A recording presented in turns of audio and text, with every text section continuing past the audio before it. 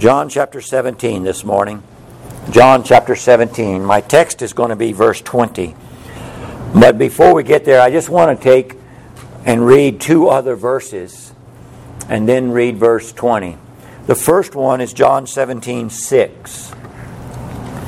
In John 17:6, Jesus is praying, speaking to His Father in heaven, and He says, I have manifested Thy name unto the men which Thou gavest me out of the world. Thine they were, and Thou gavest them me, and they have kept Thy word. Verse 9. I pray for them. That is, I pray for those same men that You gave me. I pray for them. I pray not for the world, but for them which Thou hast given me, for they are Thine. Verse 20. Neither pray I for these alone, but for them also which shall believe on me through their word. So let's take a little bit of a review. In John 17, verse 6 and verse 9, our Lord is speaking directly in reference to His apostles, the 11. And then making reference to also the local church that He has established during His earthly ministry. In verse 6, our Lord says that He had revealed His Father to them. He manifested the name of God. I have manifested Thy name. The name of God is a revelation of who God is. I have revealed to them who You are. He says that they had been given to Him by His Father. And then He says that they had been faithful to keep the Word of God that had been entrusted to them. In verse 9, He reveals that He prays specifically for those that had been given them and for His church in reference to that. But He did not pray for the world, for the lost. He was praying specifically in these early verses then to the apostles. And as I have preached down through these verses, I have reminded you that He is praying for His apostles, that it also has reference to His church, but because of verse 20, everything else everything that He is saying has reference to us today. And now we have come to verse 20. Neither pray I for these alone, but for them also which shall believe on me through their word. And we got three statements here. Neither pray I for these alone. We'll look at that statement. But for them also which shall believe. We'll look at that statement. On me through their word. We'll look at that statement.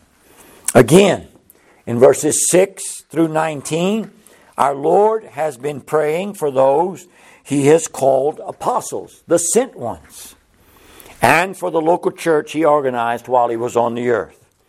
But now in John 17:20, He turns His prayer to those who will come to believe the gospel message through the preaching ministry of those who would carry the Word of God into all the world.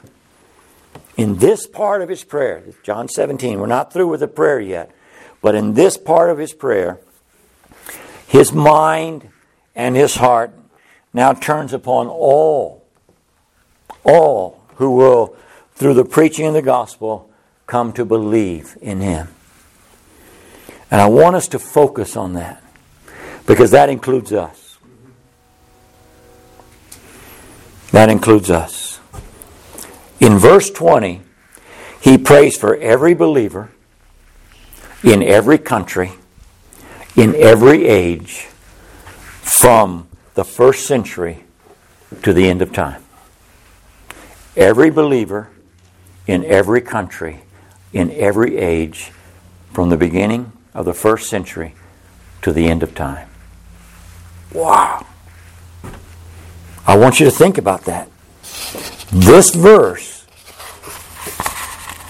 brings the Lord Jesus Christ's prayer all the way down to the end of time, when it's going to all be over. The answer to this single prayer in verse 20 brings every true Christian every spiritual blessing that God has reserved in heaven for them through Jesus Christ. We have learned that we are not of the world, but that we are in the world. We have also learned that we have been sent into the world and into the very world that hates our Lord Jesus Christ and hates His Word as representatives of the Lord Jesus Christ and His Word. Yet despite our difficult circumstances, whatever circumstances we may face as Christians, John 17 verse 20 should cause us to remember that the Son of God prayed for us. He prayed on our behalf. He was heard in heaven by His Father. That prayer He prayed in John 17:20 has been answered by His Father and is continuing to be answered by His Father. God's answer to this prayer is seen in the fact that God has saved you if you're a Christian in this room. Who is He praying for? Those that will believe the Word that was preached to them. Have you believed the Word preached? Have you believed the Word of God revealing Christ as Savior and your heart has gone out to Him and you believe? If you have, God has answered that prayer that was prayed back in that garden, back at that time when our Lord Jesus Christ prayed in verse 20. This verse also confirms that everything He has prayed for those He mentions in verse 6 through 19 applies to true followers and true churches throughout all of the history to the end of time, history of Christianity. In that respect, it applies to our church. Our Lord has prayed for us, and He has prayed in the same manner as He has prayed for them. Let me review what He has asked. In verse 11, He asked His Father if He would keep them safe, if He would keep an eye on them, watch over them, protect them, preserve them. In verse 15, He asked His Father if He would guard them and protect them from the evil that was in the world. Keep them from the evil. In verse 17, He asked His Father to sanctify them through Thy truth. Thy word is truth. To set them apart. Not once, but continually set them apart, drawing them to Yourself over and over throughout each day of their Christian life. In verse 11, He prayed that we might be one, unified as the Godhead is unified in the purposes of God in the salvation of sinners, that we might be bound together as one people to pursue the spread of the gospel to see sinners saved. In verse 24, He prays that we might gain heaven. Father, I will. This is what my will is before the throne of God. That they also whom Thou hast given me be with me where I am. Lord, Father, bring them all the way to heaven. These prayers prayed for the apostles. These prayers prayed for the first church in Jerusalem were also prayed for us. Everything in John 17 applies to us today. Everything in this prayer applies to us today, as I've told you before. But now we have the verse before us.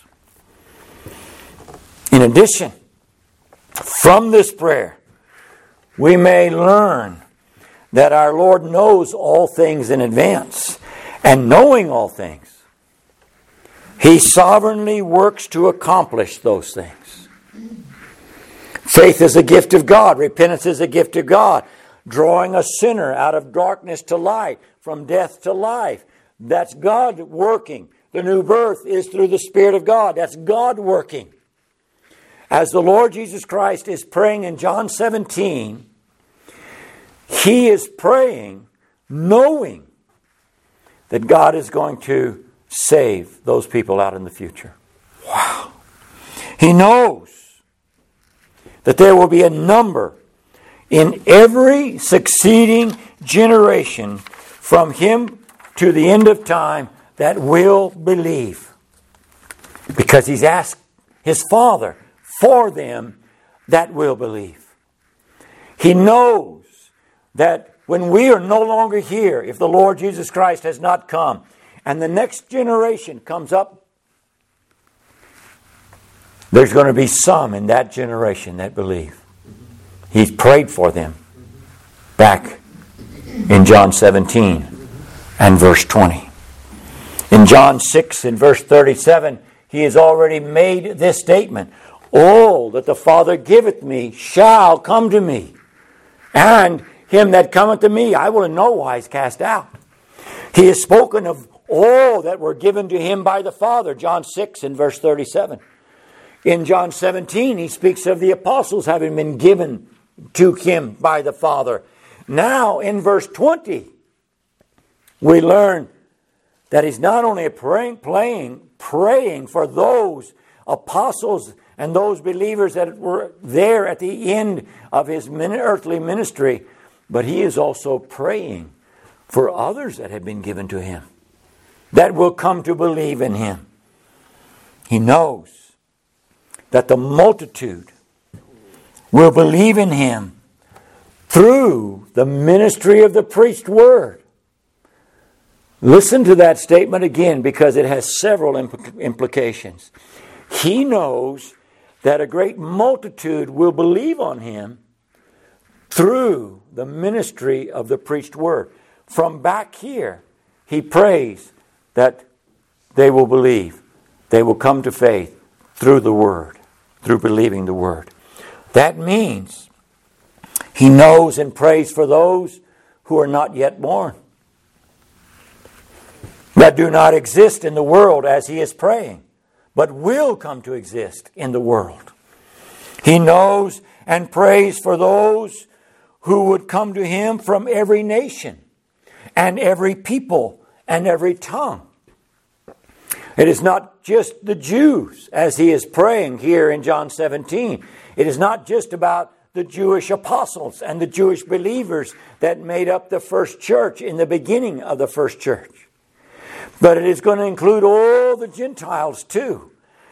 And he prays out of every nation and out of every tongue, language, and out of every family, out of every home. God is going to save because they're going to believe the Word of God. He knows and prays for the conversion and the spiritual good of a number of people, which in the book of Revelation is called a number which no man could number. As he prays in John 17:20, he is praying for a number of souls which no man could number. He knows every enemy. He knows every difficulty. He knows every obstacle that stands in the way of every sinner coming to faith in the Lord Jesus Christ.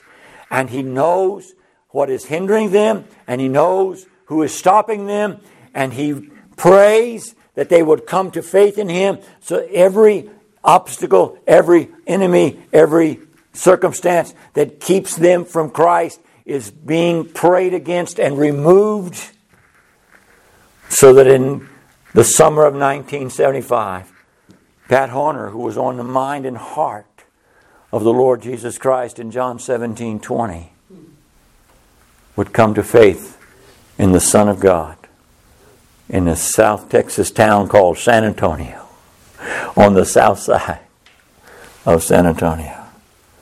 He knows about and prays for the sure and certain success of all future gospel endeavors all over the world. All future gospel endeavors all over the world, he is praying for the sure and certain success of those efforts. When my wife and I boarded that plane, actually when I boarded that plane in 1990 to go by myself to India and preach the gospel, It was with this understanding. There is a people there who are lost, who need to hear the gospel. The Lord Jesus Christ has prayed for them and is praying for them. And I've been called to preach the gospel, and if I preach the gospel, God will save those that believe. How do you know they're going to believe? Because Jesus Christ has prayed for them. And God is going to answer that prayer. What are you going to do? I'm going to preach. I can't save sinners. But God can. God can. And I had 5 days in a region of the world that had been closed for years. And I stepped off that plane and started preaching. And Saturday night, God moved in a way that I've never seen God move since. 30 plus Baptist preachers were saved that night, plus a multitude of others. God knows, because God is saving that night. I didn't keep track of it. There were probably 6,000 people there that night. And if they were saved that night, it was because in John 17:20, Jesus had prayed for them. And He had said to His Father, neither pray I for these alone, but for them also which shall believe on me through their word. And so He prays. I'm not just praying for this group, but before me is a multitude that no man can number out of every nation. They will believe. The future is used here. They will believe. I see them as having already believed. They will. When the gospel is preached, they will believe on me through their word. And that brings us to that second statement. For them also which shall believe. This prayer looks beyond 33 AD to the end of time, when time and matter will be no more. Because of that, several things must be true. And I want us to think this morning about all the things that must be true in order for this verse, this prayer to come to pass. The first was this. This prayer in John 17:20 teaches us that our God is omniscient. I've already mentioned it, but I'm going to open it up a little bit here. Omniscient means that God knows all things. As I have already said, God knows all things from the beginning to the end. Every detail, every obstacle, every enemy, God knows everything about every sinner and knows what it will take to bring that sinner to Him through the preaching of the gospel. He knows the end from the beginning. Not only does He know the end from the beginning, but He also has planned out the end from the beginning. That is the doctrine of predestination. We read about it in the Scriptures. We don't hear much about it in the preaching, but that is the doctrine of predestination. It comes from a Greek word which means that God sees the end. And having seen the end, knowing the end, has predetermined the end. In 1975, God saw that Pat Horner was going to be saved. But God did more than just see it. God predetermined it. It had to come to pass.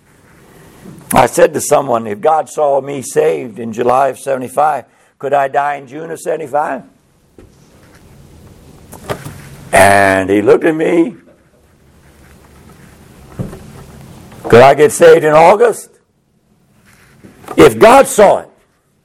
Now, you see, I don't know what God saw, except what He saw about me. That part. When God saved me in July of 75, and then later, 5, 6, 7 years later, I realized God not only saw that, but it was sure to take place. God is omniscient. He has seen and determined the end from the beginning. Satan could not get a hold of my soul. Sin could not destroy me and end up in hell. How many times did I almost die before that time that God saved me? God saw me. But you say, Brother Pat, does he everyone in this room that way? Is everyone going to believe? I don't know. I say to you here that are unbelievers, believe on the Lord Jesus Christ and God will save you. I don't know the future, neither do you. You don't know what God has seen. You don't know, but God does. Our responsibility is to look from our perspective. And there are some sitting here this morning that need to hear the gospel and believe it. Believe it. So the first thing that you must understand about this prayer is God is omniscient. But that's not the only thing. Acts chapter 15 verse 18 says, Acts 15:18, known unto God are all His works from the beginning of the world. All of God's works known to God from the beginning. Romans chapter 8, beginning in verse 28 and reading down to verse 30. Listen to me and look in your scriptures if you have it. Romans 8:28. And we know that all things work together for good to them that love God, to them who are the called according to His purpose. For, because, whom He did foreknow, He also did predestinate to be conformed to the image of His Son, that He might be the firstborn among many brethren. Moreover, whom He did predestinate, them He also called, as God calls through the gospel message and as God calls through the Holy Spirit drawing you. Them He also called, and whom He called, them He also justified. As God calls you out of darkness and out of death to life, you believe on the Lord Jesus Christ, and God justifies you. God declares you righteous, and God declares you not guilty, and God forgives you of your sin. And then what else? And whom He justified, them He also glorified. Heaven is waiting for those. So, what about those in heaven? What can we say about them? Well, they're glorified. What else can we say? Well, in order to be glorified, they were justified. In order to be justified, they were called.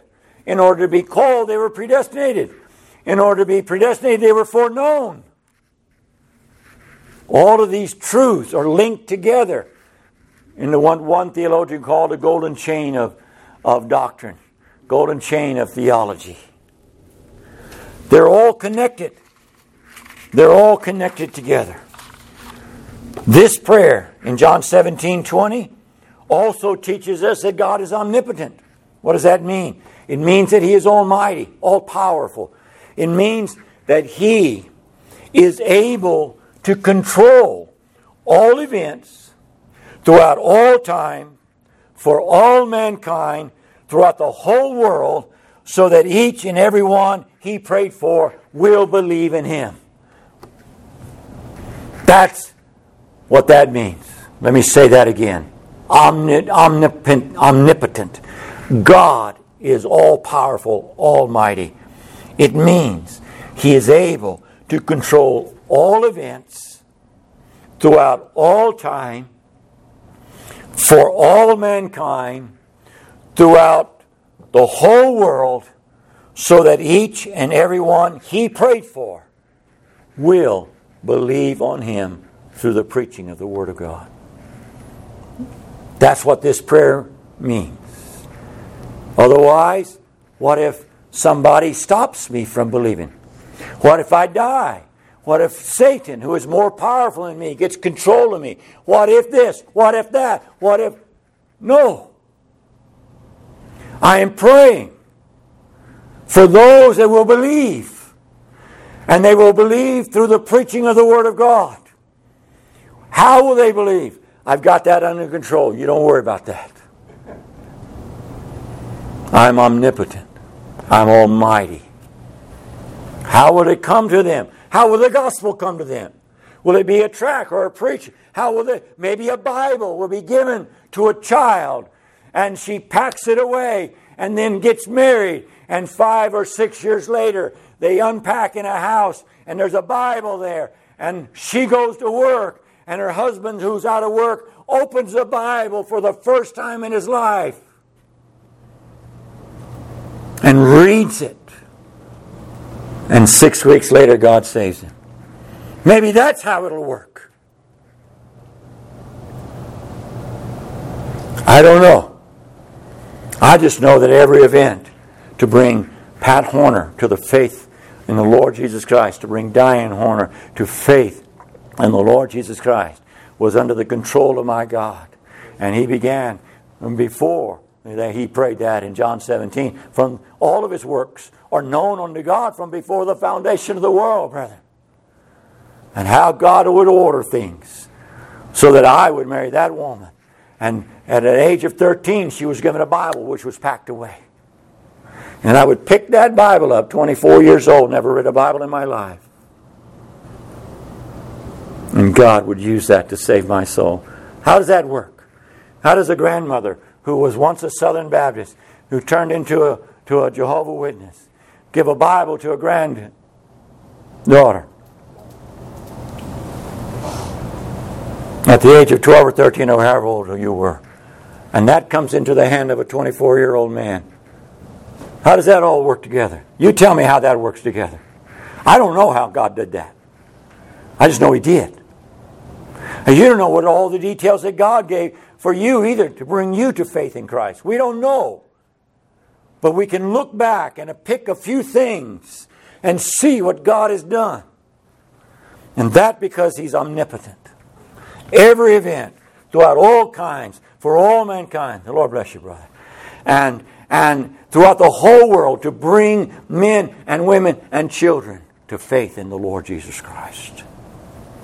This prayer, thirdly, in John 17:20, teaches us the perpetuity of the Word of God.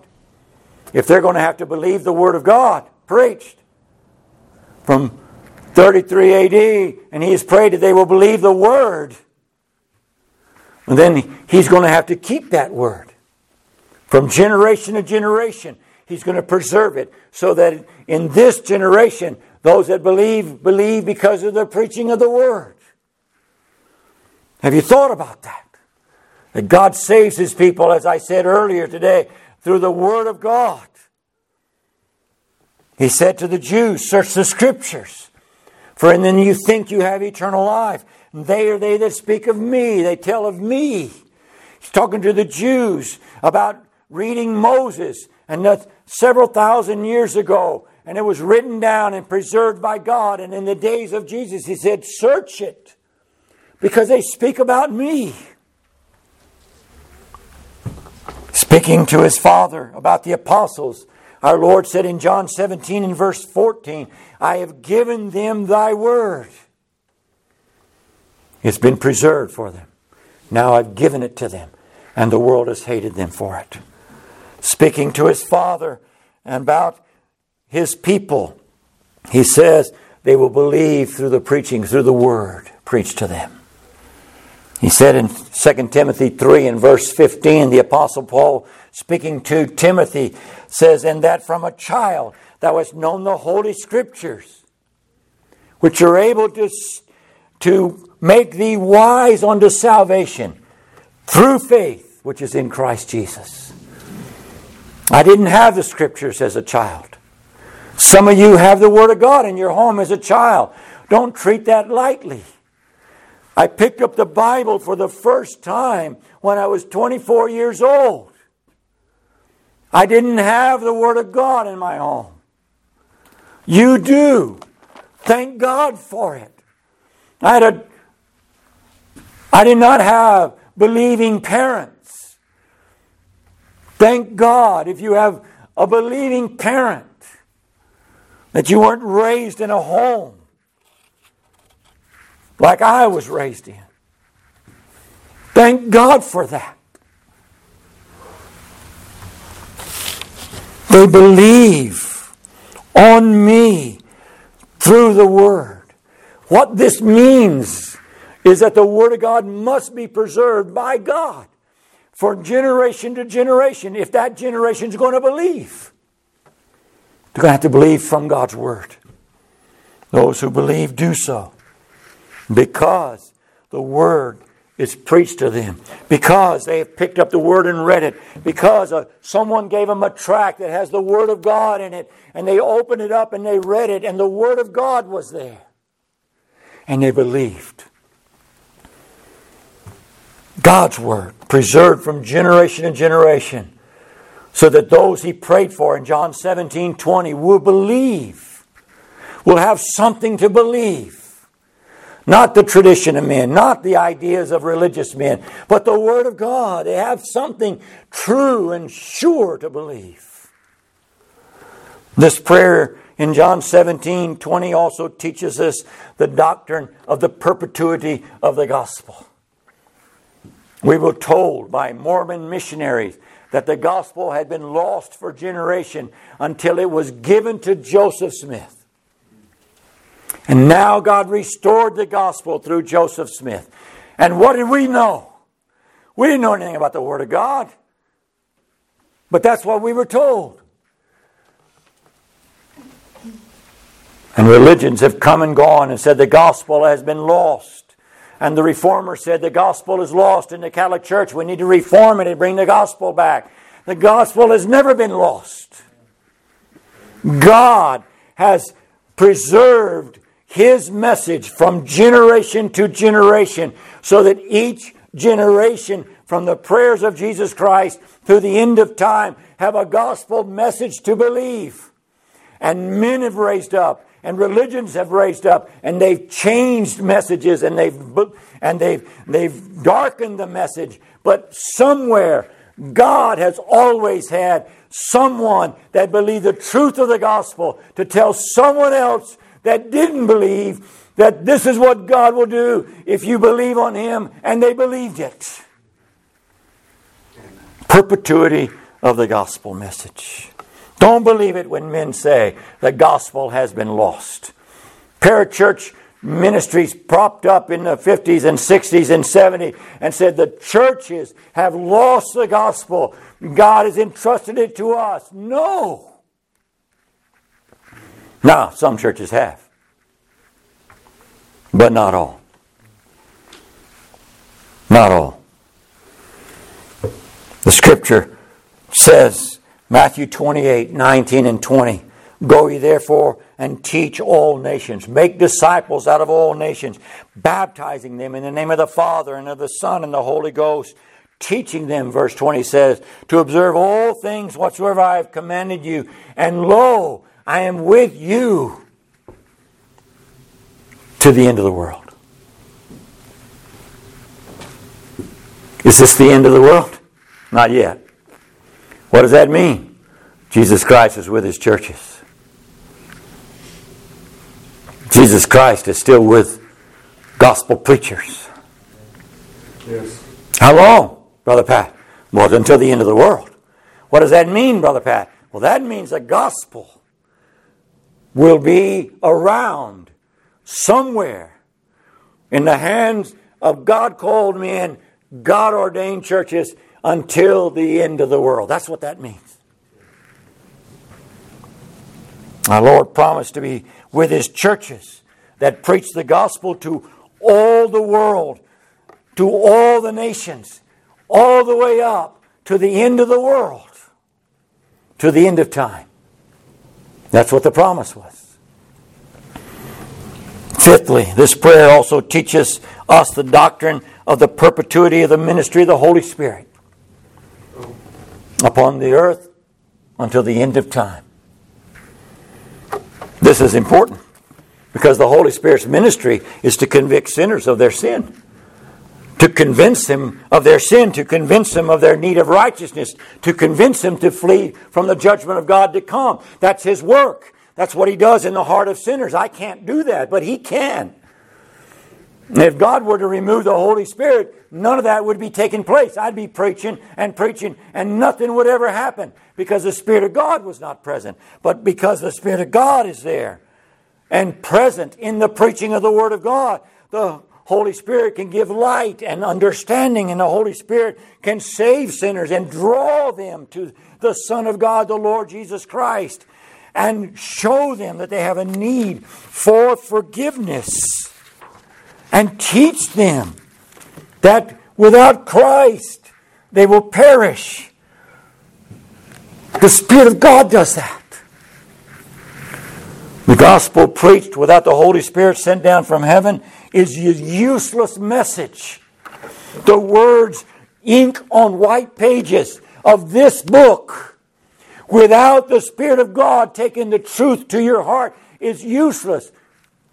God must open up the Word of God to you, to your heart. And He does that by the Spirit. So that if you're reading the Word of God and you don't understand, then ask God to give you some understanding of what it means, so that you can see, so that you can hear it, so that you can understand it. Because only God can do that. I can't. I want to. I want to reach in and change your heart so that you believe Christ. But I can't. My duty is to declare the Scripture to you. Only the Spirit of God can take that and make it real to you. And so the guarantee of that prayer prayed in John 17:20 must also include the perpetuity of the ministry of the Holy Spirit on the earth. Otherwise, no sinner is ever going to be saved. None. 1 Thessalonians 5, chapter 1, verse 5 and 6. Paul says, "For our gospel came not unto you in word only, but also in power." Men can bring words, but they can't bring power. Preachers can preach, but they can't bring power. In power and in the Holy Ghost and in much assurance, as you know what manner of men we were among you for your sake. And you became followers of us and of the Lord, having received the word in much affliction with joy of the Holy Ghost. You received it because the Spirit of God was doing something. Even the Apostle Paul understood. And this apostle who's been caught up in the third heaven, this apostle that was given so much revelation as he stood before crowds to preach, that it is useless unless God does something.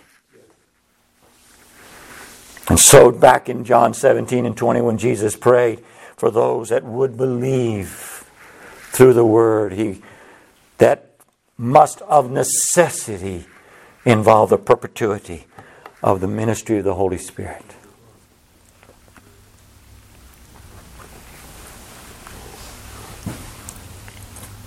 This prayer also teaches us the doctrine of the perpetuity of the Lord's churches.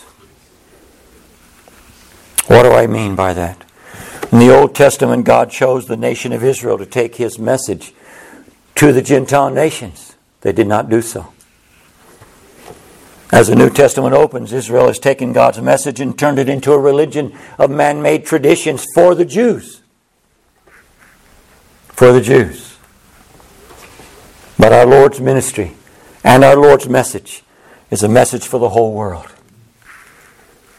He established a local church in Jerusalem and then gives that church and all other local churches that follow, gives them a commission to carry His message into the world and preach the gospel to the nations.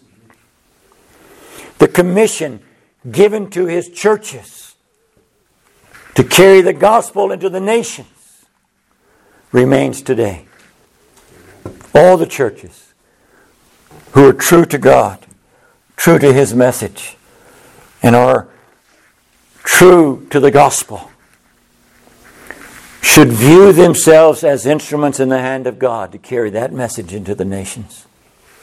I've preached this in all the churches that I've ever pastored. I preached this in Mexico. I preached this in India. I preach this everywhere I go. If God establishes a church in this place, wherever it may be, God intends to use it first here and then to the world. So that there's a little village church in Mexico that prays for the work in India and prays for us, by the way. And every year, over the months, they take up little offerings. Poor, poor, poor people. Farmers that grow beans and corn in useless soil, eking out an existence, giving a peso here and a peso there, so that at the end of the year, when Andres and Rhonda come to visit us, they bring an offering from the church in Agua Caliente in the state of Chihuahua in Mexico for the work in India. And praying for the work in India. What can we do to see the gospel go to India where we can help? And it's always just a small little offering. And it always received by me with such appreciation. I've preached in that village. I know those people. But when that church was organized, and I would go back, I would say to those peasants and to those people, God can use you to get the gospel in the world. And they believe it. And they live it. Because they believe churches are used by God to spread the gospel. But that's what the New Testament teaches. This prayer teaches us the doctrine of the perpetuity of true Christianity. You do not have to read the Scripture very far in the New Testament to see that by the end of the New Testament, there's already a decline in Christianity. Doctrinal errors cropped up. They left the churches. They went out from us. Why? Because they were not of us. Division and strife over doctrine, and they would split. And that by the close of the first century. And it continued into the 200s and 300s and 400s. And then as the days began to get darker and darker and more doctrinal error crept into more and more churches, it seemed as though there was a great darkness on the land. And yet, in the midst of all that false religion, false doctrine, God had a remnant that had not bowed the knee to Rome and had not bowed the knee to Geneva, had not bowed to the pagans, had not bowed. True Christianity existed. Little remnants here and there of God's people that believed God's Word, that took the gospel and spread it where they could, how they could. True Christianity never died out, despite the teaching of whatever religion may be. True Christianity is focused upon faith in the Lord Jesus Christ and His Word. True Christianity does not focus upon works for salvation. It does not focus upon infant baptism or any other man-made religious tradition. It does not focus upon outward experience by a carnal man that can be produced, but is not in reality the Word of God. True Christianity begins with Jesus Christ through His Word and continues that way. There's always been true Christianity on the face of the earth from the days of Jesus until now. Always. How do you know? Because Jesus Christ prayed for all that would believe on Him through their Word. All of them. And every succeeding generations from John 17:20 forward. John 17:20, neither pray I for these alone, but for them also which shall believe on me through their word. And the message of the apostles and all true gospel preachers was not a message of their own ideas for a new religion. We need to get something new started here. No. Their message was not a message of their own making. Their message was a message based upon the Word of God. The Lord Jesus Christ had taught them His Word. They taught the churches His Word. And then after the resurrection, God gave them more truth, and they taught the churches. And from this statement in this prayer in John 17:20, we learn that the preaching of the gospel is absolutely essential for the salvation of sinners. Some do not believe that. Some do not believe that. While I was in India, I had the privilege to speak in a Bible college, a conservative Bible college there. A good man. Didn't understand some of the things that I understood, but he's a good man, and he and his wife loved to come to the preaching, and they invited me to preach, and they invited me then to teach a class in the university, in the college on the Word of God. As he and I spoke for months on the Word of God. And I was teaching one Tuesday afternoon on the necessity of the Word of God in the salvation of sinners, that God uses His Word. And one man, senior, raised his hand. Now you need to understand, not everyone in that college was a true believer, but he raised his hand. I believe that we need to leave the people that live out in the bush alone, because if we take the gospel to them, then they're responsible to believe God. I said, they're already responsible. Oh, no, they're innocent. No, they're not innocent. They're sinners. He'd been through 4 years of Bible college and hadn't grasped the basic truth of the gospel, that all men are sinners and need to hear the gospel, that Jesus Christ saves sinners. It is absolutely essential that the gospel be preached, that men, women, and children hear it. And it is absolutely essential that gospel preachers call them to believe God's message. Without the gospel message being declared to all nations, there is no hope of salvation for anyone among any nation to be saved. What does he say? I pray for them which shall believe on me. How? Through their word. How are they going to believe? They believe through the Word. That means it's essential then to preach it. Without the gospel message being preached, all sinners everywhere, to all sinners everywhere, no one would ever know the Lord Jesus Christ. No one. Yes.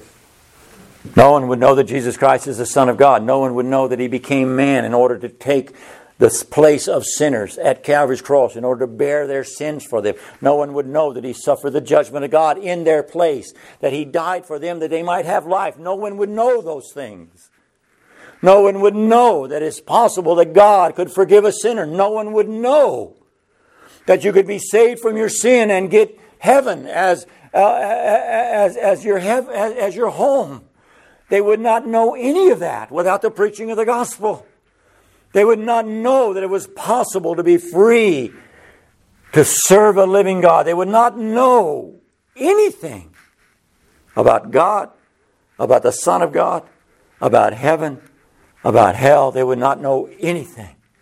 And they would live their life in whatever darkness they make for themselves, whatever religion they make up, and at the end die, and then know that there is a God that judges sin. And that hell waits for those who have not repented and believed on the Lord Jesus Christ. Then find out, without ever having been warned, without ever having been told there's an option, there's a heaven to be gained and a hell to be escaped, without ever being told that Jesus Christ took sin and paid for it.